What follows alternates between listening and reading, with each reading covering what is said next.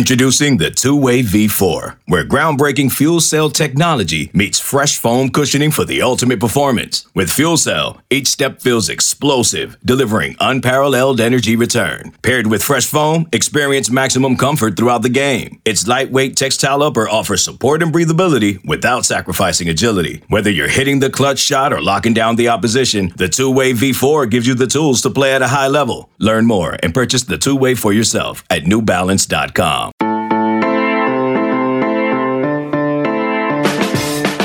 Talking some winners and losers from Week 9's college football action, which I believe was the best of the season. Good morning. It's Monday, November 1st. You're listening to the College Football Daily. My name is Trey Scott. I'm joined right now by our producer, Lance Glenn. Happy Halloween, Lance. We're recording on Sunday morning. You and I, we did our podcast together, I think week 0 preview. We haven't been together on the mic since then. It's a good time to chop it up.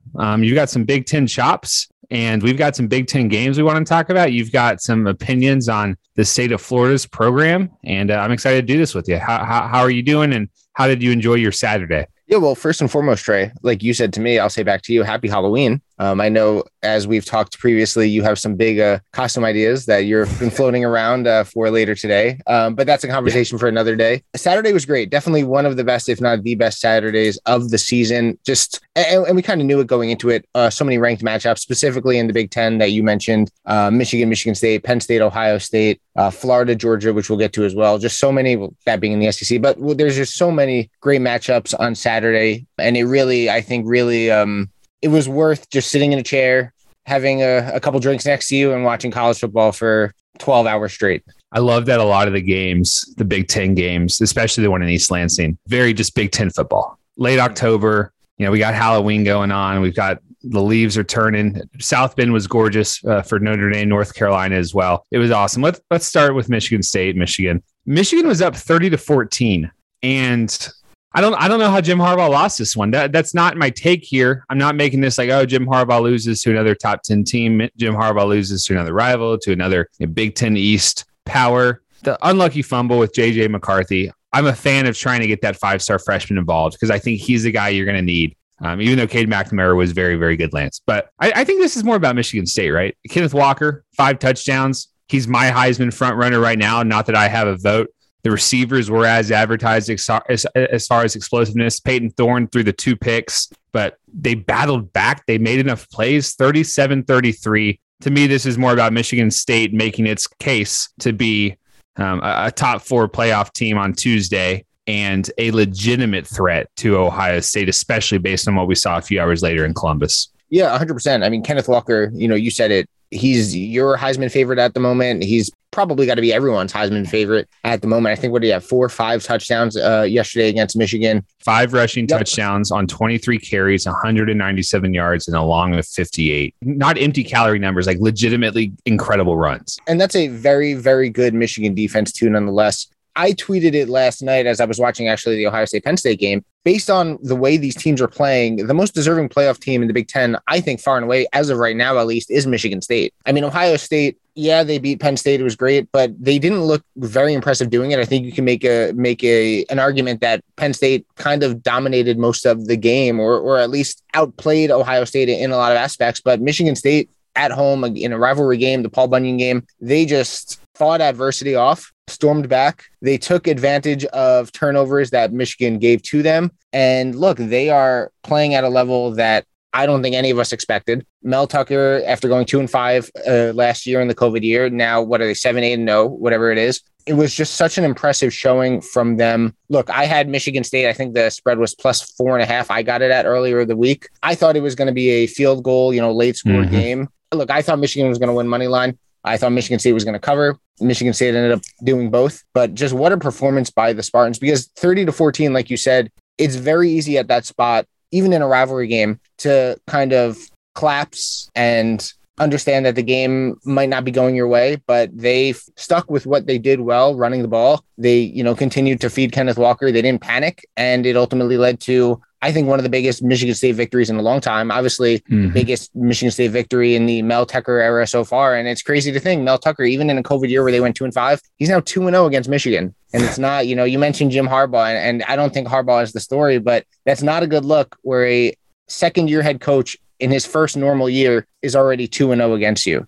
The Big Ten East round robin is about to get really wild, Lance. Ohio State plays at Nebraska next Saturday. I don't think that's going to be competitive, but we've seen teams fight for their coach this season and come up big. Miami, LSU, Virginia Tech last weekend or yesterday, and then Ohio State plays Purdue. Those are Big Ten West teams. I'm getting to the good stuff. And then Ohio State hosts Michigan State on November 20th, and then Ohio State goes to Michigan on November 27th. For Michigan's part, you want to say that everything's still ahead of it. They're going to have to hope that Michigan State loses twice and Michigan's going to have to run the table.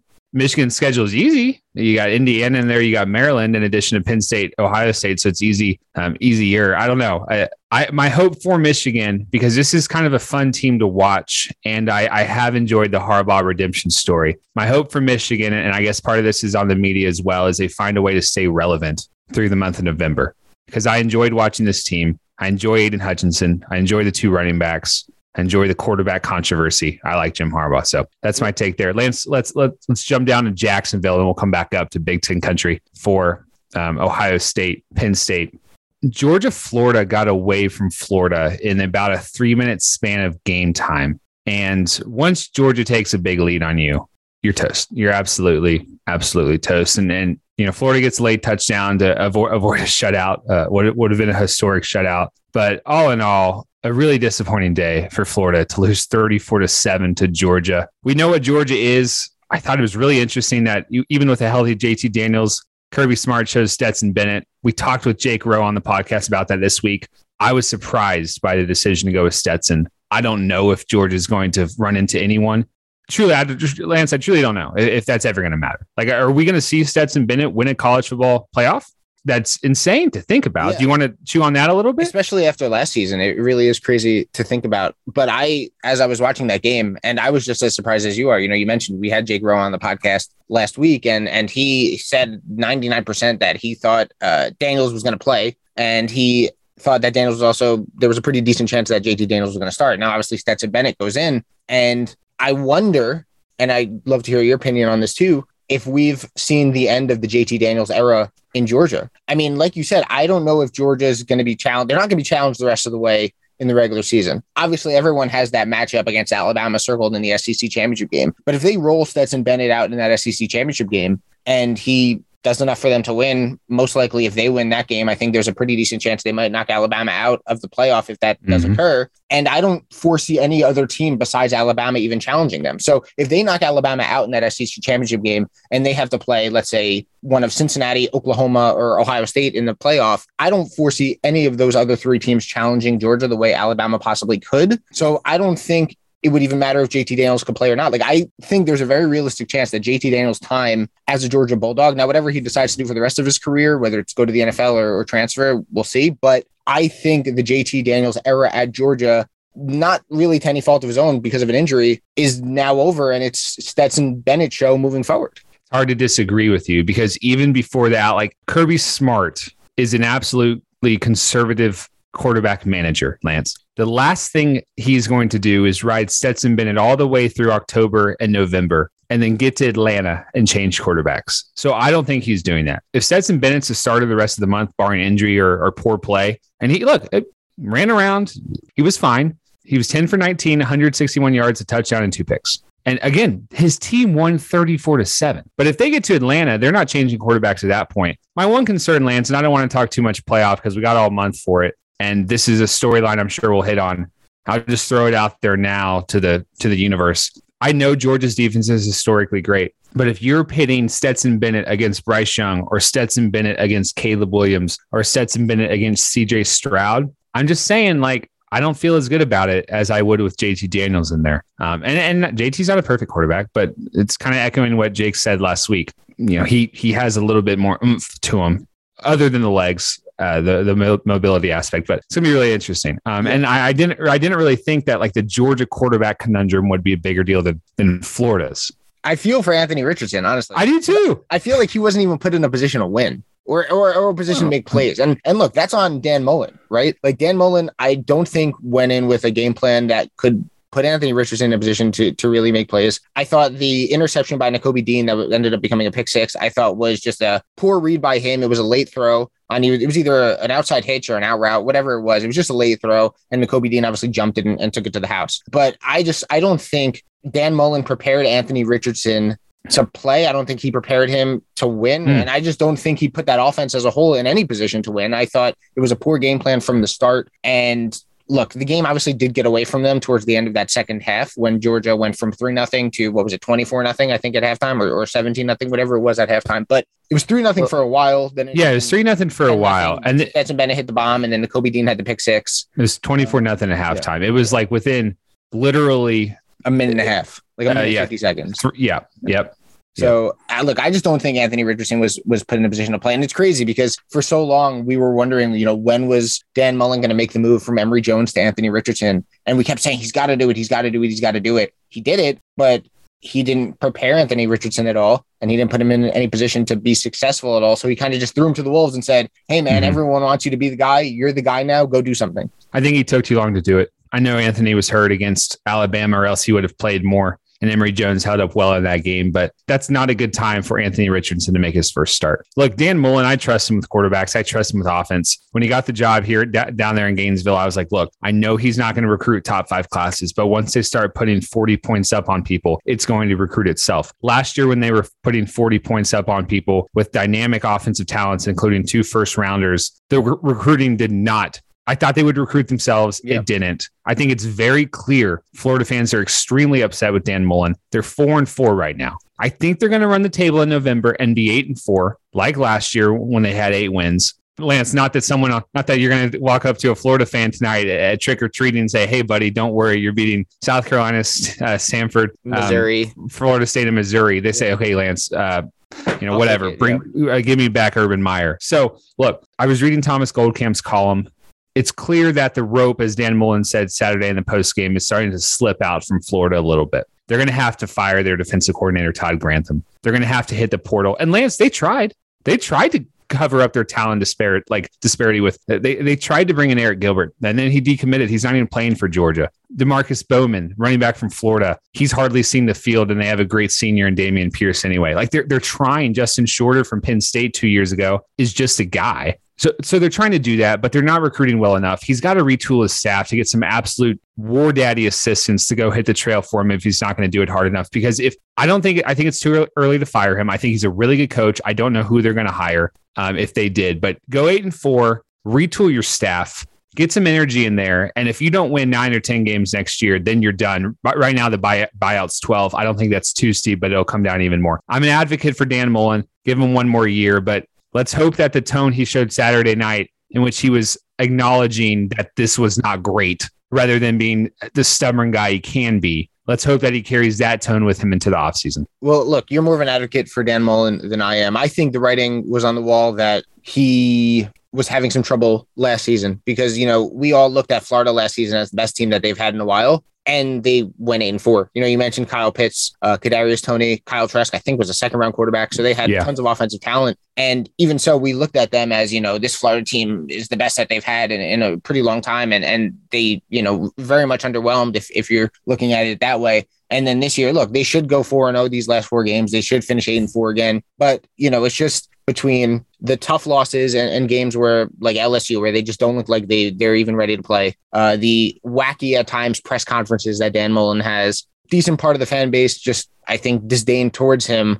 And I think the worst part of it all, and I saw it on Twitter last night, I don't remember who posted it, but there were pictures of after the game, the Florida band was playing the alma mater, and there were only a handful of players out there. Dan Mullen was not out there. It just shows that there's a lot going on in that locker room, that a lot of negativity going on in that locker room. And he might not, and again, we're just speculating here, have it all together in there. So I think, you win these next 4 games, you finish 8-4, like you said, next year, obviously being a make or break year for Dan Mullen, you retool, be it the transfer portal or whatever, your coaching staff. But, he's got to really get it together, because if they somehow, some way finish 7-5 this year, even if they do go 3-1 down the stretch, that's tough to swallow because these next 4 games, they should be favored pretty significantly in all of them. So you really can't have a dud in any of the 4. So Florida's obviously a loser. We promised more winners and losers. I'm going to give you a few quick ones, and then we'll jump up back to Big Ten country to talk Ohio State versus Penn State. Lance, Arizona State was coming off a bye against a Washington State team without a real head coach and several staff members. Arizona State was favored by 2 touchdowns and lost 34-21 to Washington State.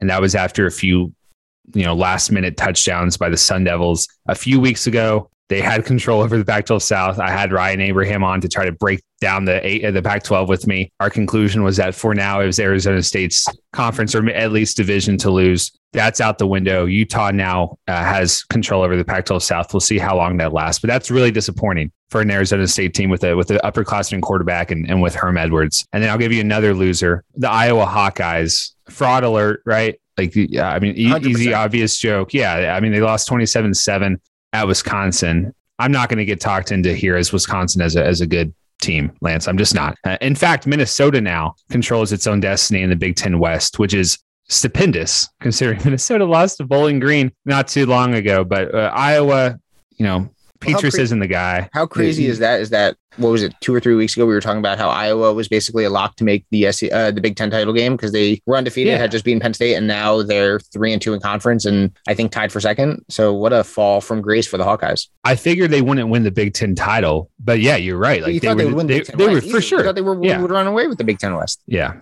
Yeah. And then I'm going to give you a few quick winners. Notre Dame. I actually watched some of this. I like what Chris Hummer wrote about Notre Dame. Compared it to that 37-year-old pitcher with an 85-mile-an-hour fastball who gets 3 outs and you don't know how. Like Notre Dame has this weird quarterback rotation that no one's ever going to properly explain to me.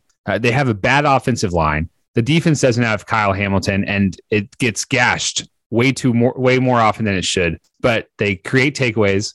Notre Dame is weirdly explosive on offense when it needs to be. Kyron Williams had that 91-yard touchdown run, Lance, against North Carolina with a stiff arm. Yeah, it's just such a good running back. And Notre Dame is 7-1, Lance. They're not exciting. They're probably not going to make the college football playoff, but this should make every Notre Dame fan happy because Brian Kelly has clearly built a really good program. This is a rebuilding season. This is a really rebuilding season, and they're 7-1. So got to give a little love to them, and then a little love to Miami as well for the second week in a row. Beat somebody it's not supposed to. They returned the favor from 4 years ago when Pitt beat them, and Miami knocked them and Kenny Pickett off. They won 38-34 at Heinz Field.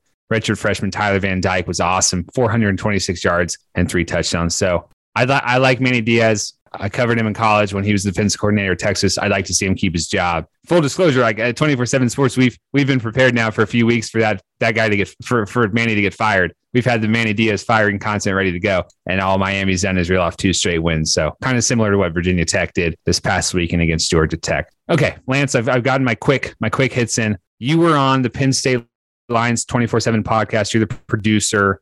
Late Saturday night. Give me the takeaway from that Ohio State Penn State game. Yeah, late Saturday night. I think we started recording at like 1:15, 1:30 Eastern time. So it was definitely a late night for me. Look, I was on with I was producing for Sean Fitz and Tyler Donahue, and look, they do a great job at Lions 24/7. So if you haven't checked that site out, you definitely should, and check out the Lions 24/7 podcast too. But they were, I would say, optimistic with the way Penn State played. Now, granted, obviously a loss is a loss, and now Penn State has dropped 3 straight. They were 5-0, and obviously injuries played a role, and you could say 2 of those games, obviously Iowa and Illinois. But the fact is they've lost 3 straight, but they were optimistic with how they played. I mean, Sean Clifford played well, besides the interception that he had and the fumble. And unfortunately for Penn State, those turnovers came at costly times. Obviously, Jahan Dotson did what Jahan Dotson does as the best receiver, in my opinion, in college football. I don't think many disagree with that. You think Jahan Dotson's the best receiver in college football? 100%. This year, 100%. You don't think Jahan Dotson's the best receiver in football? I mean, I'd go Drake London, the USC receiver who got injured on Saturday. I don't think unfortunate injury, but I think Jahan Dotson, what he does for Penn State, that offense is just, and I understand obviously Sean Clifford, that injury changed what that offense can do, but that offense, I couldn't imagine that offense without Jahan Dotson with no running game for Penn State. They have no running game whatsoever. Hold on real quick. without him, that offense would be nothing. Look, I think you spent too many late nights at the Lions 24/7 guys. You're right. I probably have spent too many late nights. I don't know if Jahan Dotson, I mean, I would take Chris Olave and Garrett Wilson over him. Those guys who shared a field with him. Who didn't impress, I think, and credit to Penn State's defensive That's backfield. Not his fault. They hardly got on the ball. And credit to Penn State's defensive backfield. They have a very good secondary. Yeah, they do. Joey Porter is fantastic. So is Jaquan Brisker and the other guys back there. But I think Jahan Dotson is better than both of them. I really do. And you might disagree, but I think Jahan Dotson is a stellar, soon-to-be first-round receiver who can make plays, both obviously catching the ball and was in Wildcat yesterday and had a rushing touchdown. He's just so dynamic, so elusive, has great hands, has great ball awareness. I think it was against Illinois where Sean Clifford just basically threw it up. Should have been an easy pick. Jahan Dotson from 7 to 10 yards away just came out of nowhere, jumped in front of the Illinois defender, and it ended up becoming a 30 to 40 yard completion. He's just a fantastic receiver. But look, at the end of the day, Penn State, they lost another one. And, they are now, that recruiting class is 0-5, the Sean Clifford recruiting class. They were recruited off of a Penn State win over Ohio State in 2016. They went 0-5 against Ohio State. So definitely not the 5-year tenure that they wanted. But look, isn't that a stat? Wow. Yeah. I think you should be optimistic if you're a Penn State fan that they played better. I mean, Ohio State was favored by 18.5. They only won by 9. And the opportunity was there for Penn State. You can't say that they didn't have opportunities to take the lead. They did in the fourth quarter, but couldn't take advantage of it. And Ohio State ended up, kicking a couple field goals and coming out with a 9-point win. Yeah. For Ohio State's perspective, I was reading the Bucknuts 24/7 message board. They weren't thrilled, man. They like what CJ Stroud's doing with his arm. They want to see him run the ball more. Or at least be a little bit more willing, because on those naked bootlegs and all that, he's got plenty of green and he's not taking it. They love Travion Henderson. The defense, though, because Lance, you look at this Penn State team and Clifford's 60% and they can't run the ball and they put up 24. Yeah, that's not what Ohio State fans wanted to see. And then on the flip side, that Ohio State, those 33 points, 6 of them were defensive touchdown. Jerron Cage was awesome. And then, how many drives inside the 20 did these two teams just end up getting field goals? So Ohio State, if you were picking them as a top tier team nationally, and I was doing that, you were banking on a defense that will probably give up points, but an offense that can turn the switch on and score whenever they want to. And you saw some glimpses of that. That deep crosser out to Chris Olave is an iconic Chris Olave play, but they didn't do it enough. So I think 33-24 leaves Ohio State fans wanting a little bit more. Lance, we've gone long.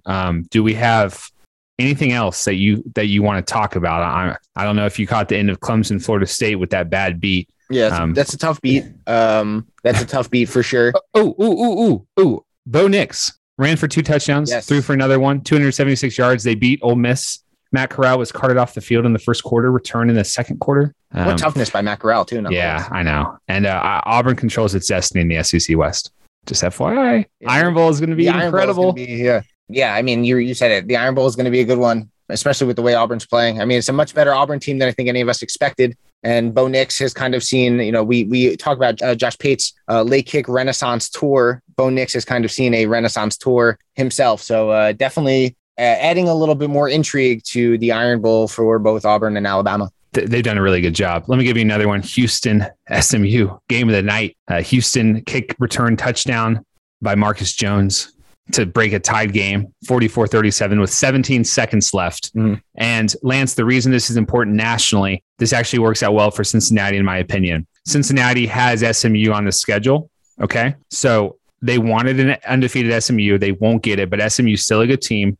Should still be ranked when Cincinnati plays them. Okay. So let's say Cincinnati wins that one. And then in the American Championship, which is teams 1 versus 2, that sets up then Houston winning over SMU. That sets up Cincinnati to play Houston, which should also be ranked by that point. So we have the potential now for Cincinnati to have 2 ranked wins within the last 5 weeks of the season, rather than the 1 ranked win just being SMU. I guess, of course, they could see SMU twice, but it's nice to beat 2 different teams rather than 1 team twice. That's my take on Cincinnati. I don't know where they're going to be on Tuesday. I'd say probably top 4, but maybe not. The Notre Dame win helps, but Indiana looks like I don't have a word for that. So I want to throw that out there for you. Yeah, no, definitely. I think it does help to beat a different team than it does to beat SMU twice, especially in the span of, not a long time. Because I think it would have been maybe 2 or 3 weeks between when they would have played them and then when they would have played them again in the American title game. One more game I do want to say, though, BYU Virginia. Yeah, I stayed up for it. Did you? And I was up for it because I was recording the Lions 24/7 podcast. What a offensive showcase, to say the least. I mean, that was... Did Algier have 5 or 4 touchdowns? He was awesome. And I mean, the first half alone had 80 points. So I know. I took the live total of 119.5 just because I wanted to have some fun in the second. And I was a touchdown short. BYU held up its end of the bargain. Virginia didn't, although it wasn't its fault. Brennan Armstrong got hurt. You could read his lips saying he broke a rib. One of the receivers got hurt. The running back got hurt. So that's a long flight back, man, for Virginia. That's kind of offensive performance and lose. That's a tough one to come back from. So 5 touchdowns for Tyler Algier. BYU wins 66-49 in Bronco Mendenhall's return to Provo. And I feel bad for Virginia. They have a bye week, and then they're going to go. They're playing Notre Dame at Pitt and Virginia Tech. If they don't have Brennan Armstrong for those games, fade the Cavs. Yeah, absolutely. And one other game I do want to mention, and I feel like I'm obligated to, my Scarlet Knights defeating Illinois. Told me this wouldn't happen. I told you. Was happy with it. I was watching and got win number 4, and they're playing for something in November. Last time Rutgers had 4 wins going into November was 2014. The last time they made a bowl was 2014. You know what? I'll trade you alma mater shout outs. Texas lost 31-24 to Baylor. Texas is 4-4, staring at 4-5 in the face because they're going to Iowa State next weekend. Iowa State coming off a loss at West Virginia. So I think that makes Iowa State a little bit more dangerous. Texas had a 21-10 lead in the third quarter over Baylor. They were up at 1 point 2 weeks ago, 17-3 against Oklahoma State, up over Oklahoma earlier in October, 28-7 at 1 point. That sunny day in October in the Cotton Bowl on like October 9th or whatever, feels like a long time ago. And Texas's season very much changed that day when it lost to Oklahoma, because this 3-game slide is absolutely brutal. And Steve Sarkisian is probably thinking, what in the world do I have to coach out of these players that they're not prepared to hold on to a lead in these games? So nothing like seeing Charlie Strong and Tom Herman trend on Twitter as Texas was blowing the lead to Baylor. It is Halloween weekend, and in honor of the Halloween costume that was most popular when I was in high school, that would be Heath Ledger's Dark Knight. What was the quote in that movie? The night is always darkest just before the dawn. So it's a candy corny quote I'll leave you with, Lance, in regards for Texas and Steve Sarkisian. So, all right, brother. Thanks for the Rutgers shout out. You told me you wouldn't do it, but I had to wait. I don't hate it. I waited till the end. We went a little long. So we went really long. I don't think anyone's still listening anyway. That's so, okay. And also last thing, Caleb Williams for Heisman, man. 6 touchdowns, 52-21 over Texas Tech. Caleb Williams, Kenneth Walker, Bryce Young, get those guys in New York. Maybe throw Jordan Davis from Georgia in there too. Our producers, Lance Glenn, Andy, our co-host today too. So Lance, thank you. Have a great Halloween. My name is Trey Scott. We'll talk to you on Tuesday for the next edition of the College Football Daily, previewing some action and that night's college football playoff rankings. Have a good one.